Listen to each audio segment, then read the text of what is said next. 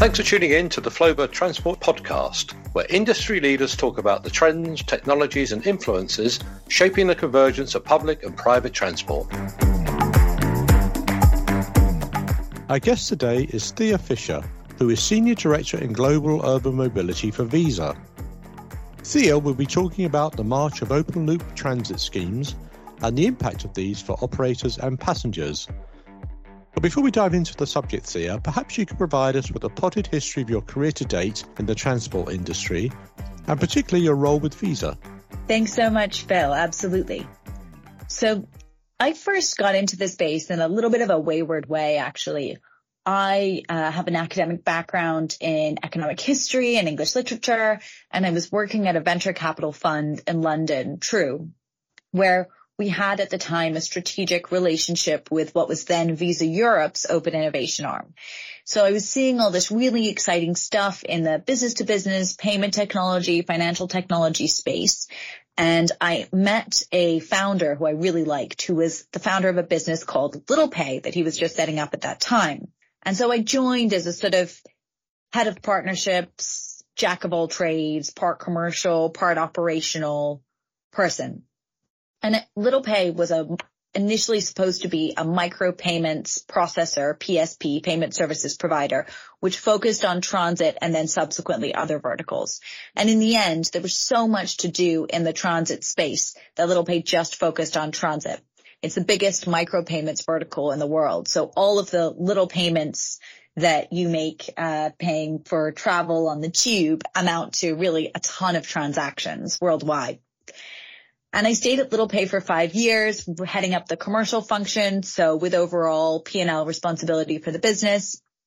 And then I moved on to do a variety of different things. I spent some time with a really exciting business-to-business educational technology business. But in the end, the allure of the transit space and the payments and transit space was too great. And I came back to that space that I'd so fallen in love with for this role at Visa, which I've been doing for about a year. And my role with Visa is to look at how our value-added services across the Visa portfolio and really focused on Visa's acceptance solutions and how they can enable and add value to the urban mobility ecosystem.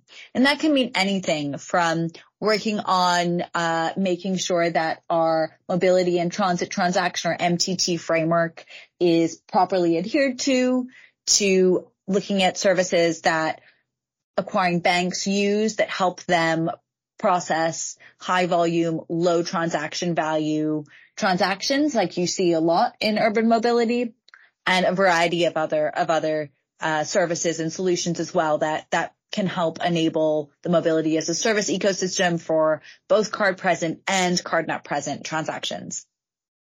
Thanks, Thea. That's a fascinating background. I noticed that Visa's Economic Empower Institute and Thought Lab recently published a research paper called Reimagining Ridership.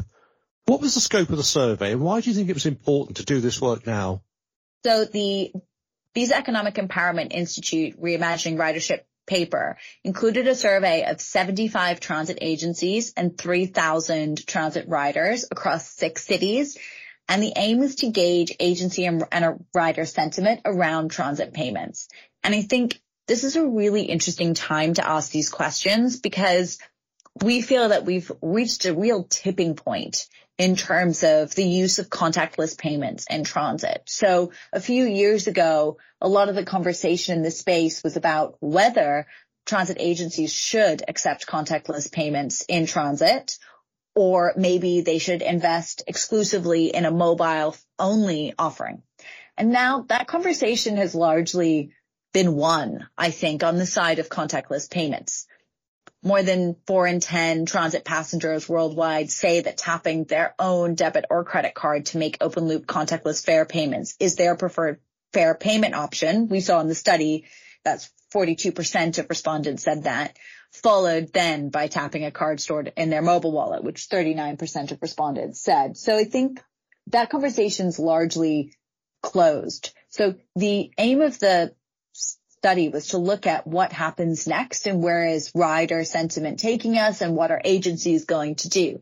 And if you zoom out a little bit from 30,000-foot view, once you've enabled contactless payments for an urban mobility system in a city or in a country or in a transit network, there's a lot you can do beyond that. Maybe you're looking as an agency or a government to layer in loyalty schemes. Maybe you're looking to try and redirect passenger flows when there's a transit disruption. Or maybe you're looking at issuing a card that will enable the demographic group that's currently underbanked to access inclusivity in a financial system via transit as that first step. So I think that's really what we were trying to look at. What's next?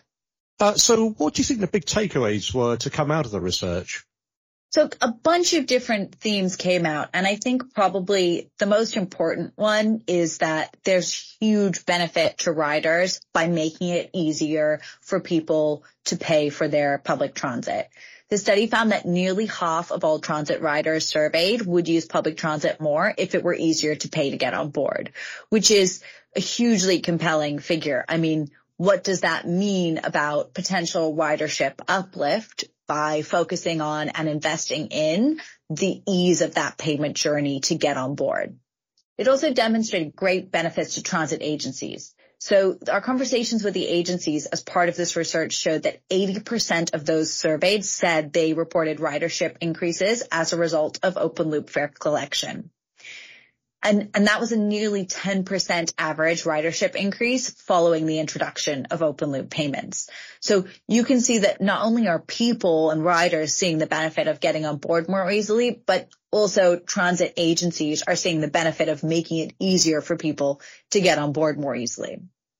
And we can understand why that might be the case. It's just much easier emotionally for you to get on a bus or on a subway system when you've got the method for payment in your pocket and you're not going to have to sit there with a map and a complicated ticket vending machine trying to figure out what products you need to purchase to get to where you're going.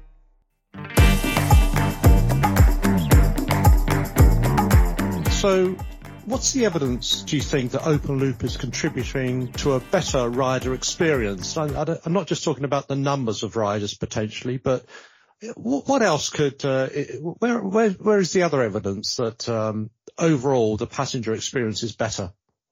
I think we saw really strong positive sentiment from our surveys of those riders relating to them using their contactless payment card to pay for transit. So we not only is that reflected in the VEI dataset or dataset that operators like Transport for London publish about shifts in ridership, shifts in usage away from cash, away from closed loop smart cards towards open loop when it's available as an option for payment. But we also saw more than 4 in 10 transit passengers saying that tapping their own credit or debit card to make fare payments is just their preferred payment option. So I think we see that sentimentally, people really like paying with the product that's already in their pocket that maybe they use to buy a coffee, whether that's their phone or their Visa debit card. So where do you see good examples of cities with strong open loop adoption rates? I think Lothian in Edinburgh, who use Flowbird, are a phenomenal example. I understand there are about 80,000 taps a day and that project was launched around the time of the Edinburgh Festival. So a huge influx of people, and it's a very bold move to launch a big infrastructure upgrade like that at that time. And it's just proven that people love it and that it works really, really well for riders, with sort of 62.9 million, I think, taps. And 4.2 million unique users, which is really incredible. And there's a fare capping. A lot of those taps trigger a fare cap, which is just a phenomenal user experience. We're also seeing, we just saw last week, 1 billion Omni taps surpassed in New York, which is incredible on the MTA. So that's an amazing milestone to pass. And then we're also seeing phenomenal usage continued in London, in Transport for London. And I think One of the things that's clear about a lot of these great instances where open loop payments is implemented in transit is that fare capped systems are used. So the passengers can travel secure in the knowledge that they're going to pay a fair rate, regardless of the amount of travel that they do. So they have trust and faith that they're going to get charged at the end of the day the best fare for the amount of travel they use with those fare caps. So I think that's often the difference between lower and higher adoption, is that laser focus from the transit operator or agency on the passenger experience. And you definitely see that with Lothian's project with Flowbird, with that fare capping, just as you see it in London with Transport for London with the fare capping that's applied there. I guess one of the key concerns for public transport authorities is how to safeguard inclusion for every member of society to ensure that no one is excluded. Is this achievable with an open loop scheme and EMV? Well, it's a great question, and it's one that we try and contend with a lot here at Visa. So Visa's mission is to uplift everyone everywhere by being the best way to pay and be paid. And within urban mobility, we really see that as being a mission to ensure that no rider is left behind as transport operators, agencies, and urban mobility systems go through this digital payments revolution that they're going through today. So one of the ways that we think agencies and operators can support that is using Visa's suite of pay in advance solutions, which are mostly Visa prepaid and Visa private label cards or credentials that are issued that don't require full credit checks and bank accounts to be issued. So where you might take a closed loop smart card and upgrade it to an open loop card, so say a Visa prepaid card or maybe a digitally issued card that sits in a mobile wallet that enables people to travel with a credential that's actually part of the banking system. So you're getting a credential in people's hands who maybe don't today have a credit or debit card, but it's initially just a card that helps them travel around their city or where they live. And that, from our perspective, is a phenomenal way to increase financial inclusivity while also helping people get around a city or a transit system, and genuinely helping drive social mobility in the same push at that financial inclusion. And I guess the other aspect to that is almost a democratization of fares, as in, whereas previously you might have had to buy a season ticket to benefit from advantageous fares, with fare capping, it's almost you pay as you go and you benefit as you go. Is that a fair comment? That's a great comment, Phil. So fare capping helps riders pay the best price for their travel and manage their travel budgets. Public transit needs to be financially viable for everyone, especially lower income riders. And if you're traveling in a system with a fare cap, you know that you're never going to spend more than you've anticipated in making that trip.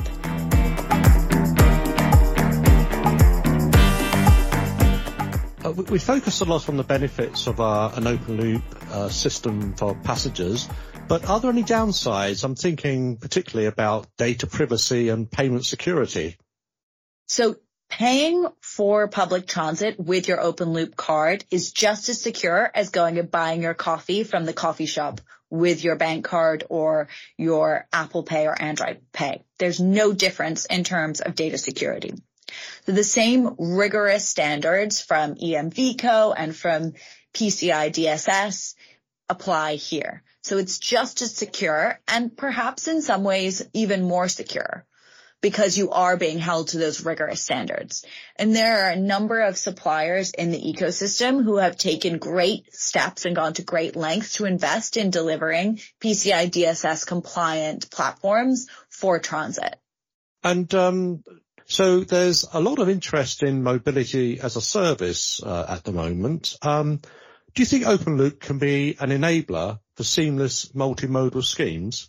Absolutely. So open loop can really be a great enabler for combining a lot of different modes together under one product or user experience, because you're using a payment credential that's already in someone's pocket or on their person to pay for all of these different modes of transit. And if platform providers and the mobility as a service ecosystem, or maybe transit operators, can tie that together using perhaps a tokenized version of that person's card or credential, that's a phenomenal experience, which should enable passengers and riders to engage in mobility as a service products in a way that maybe they're not today.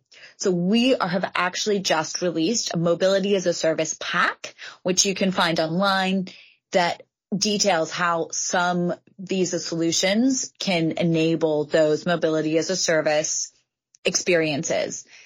We think that there's huge growth there, and we're super excited to see what happens in that ecosystem over the next year.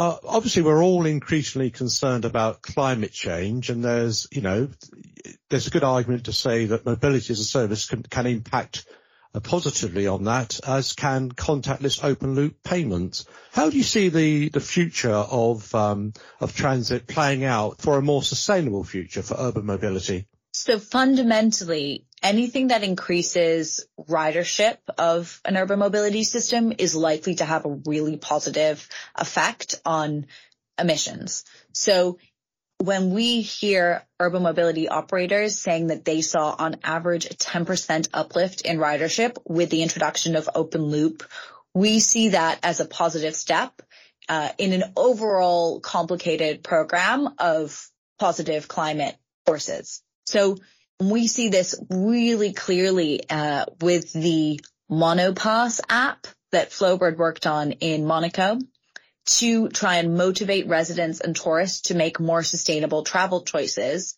And that app had a goal of reducing light vehicle traffic by 20% by 2030. And it's also important, it enables the Principality of Monaco to showcase its role as a leader of digital innovation. And that simple user experience has really been welcomed by Monaco's 40,000 inhabitants. It attracts 8,000 unique users each week and handles 55,000 transactions each month.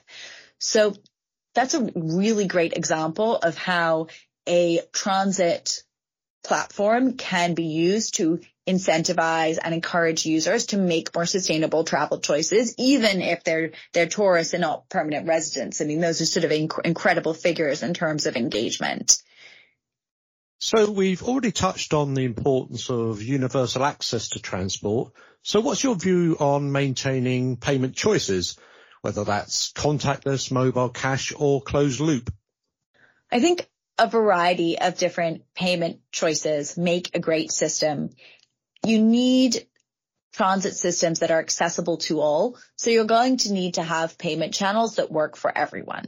And we've highlighted in this conversation that while open loop itself, just on the acceptance side, doesn't necessarily work for everyone, open loop acceptance with the addition of the issuance of say, Visa prepaid for transit might work for everyone. And we need urban mobility ecosystems to focus on equity and inclusion of everyone. And so they both transit payments both need to be accessible to all, and they can be used as a potential vehicle for financial inclusion. So those Pay in Advance offerings like Visa Prepaid and Visa Private Label provide transit agencies, or can provide transit agencies and governments with the ability to issue physical or digital cards or credentials that use EMV technology, either instead of, but potentially just in addition to closed-loop smart card systems. So that way you have payment channels accessible to all, regardless of whether or not they have a bank card or a mobile phone.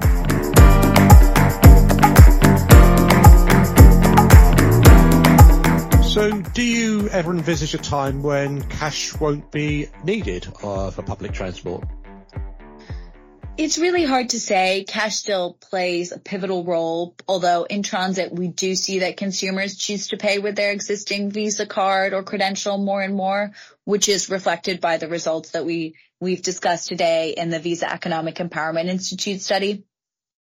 I guess Thea, Visa's obviously extremely well known in the payments area. But what about the partnerships that you have with technology suppliers? How important are those in terms of promoting open loop adoption? I really can't stress enough how crucial the relationships with the technology suppliers are for Visa in the transit space. Programs like Visa Ready for Transit, which ensure tech suppliers are correctly implementing rules like the Visa MTT framework, and solutions like Visa acceptance platforms, In-Person Accept, and Token Management System, which help technical suppliers who are looking to provide open loop processing systems and hardware and back offices. So we think that engaging with that ecosystem is really crucial and really helps open loop payments in transit be implemented and be implemented with sterling user experiences at the center. And of course, our relationships with companies like Flowbird and the transit operators and agencies creates a hugely helpful feedback loop so that Visa can understand where we can enable and provide the most value and where we need to focus on educating the ecosystem so that they can enable these upgrades of these transit systems to open loop acceptance. So that feedback loop with the technical suppliers is absolutely crucial and really, really helpful. We collaborate through organizations like the UITP Open Payments Forum, which enables us to have that feedback loop and a dedicated group of suppliers and card schemes. And, you know, there are other card schemes out there and it's also crucial that they're involved and that the industry as a collective works towards standardizing and providing great user experiences and enabling those user experiences and enabling that technical upgrade. And that isn't just transit technical suppliers. It also extends to acquiring banks and PSPs and the whole variety of value chain that gets involved in these immensely complex projects. And finally, Thea, what's your estimate of how open loop will grow in transit over the next few years? So I'm going to refer back to the Reimagining Ridership paper here, because within that paper, 83% of the agencies surveyed said they intend to adopt open loop in future, with 70% saying they intended to do so in the next 24 months. And that shift will be momentous. If the vast majority of agencies who don't currently have open loop acceptance enabled today make that transition or begin that transition in the next 24 months, we will go from seeing disparate user experiences still to a much more unified user experience in cities all around the world. And that also creates that acceptance framework where cities and authorities and operators can build on the initial acceptance. Maybe that's issuing more pay in advance credentials like, say, Visa Prepaid instead of the next generation of closed loop smart card. Maybe that's more and more mobility as a service providers or cities looking to invest in their mobility as a service experiences across multiple modes of transit and using that payment credential as the identifier at the center. Who knows? But it does create this amazing baseline for the next wave of payment innovation and transit and experience innovation as well. So I'm really excited to see what happens next. I think we're also going to see a shift towards omni-channel experiences. So where you're combining the app to ride and the tap to ride. And obviously mobility as a service is a huge part of that. When we put together the mobility as a service pack that we've just released, we spent a huge amount of time really thinking about what these experiences might look like and talking to the ecosystem. And what we heard back was really, really exciting in terms of how perhaps omni-channel payment experiences could be reflecting the omni-channel nature of people's travel around urban mobility systems. Many thanks, Thea, for your expert insight into how contactless open-loop payments can advance the vision for urban mobility ecosystems that are frictionless, sustainable, and inclusive. Thanks so much, Phil. It was great to chat. Don't forget to tune into the next Flowbird podcast for industry insights into the future of public transport. Thanks for listening.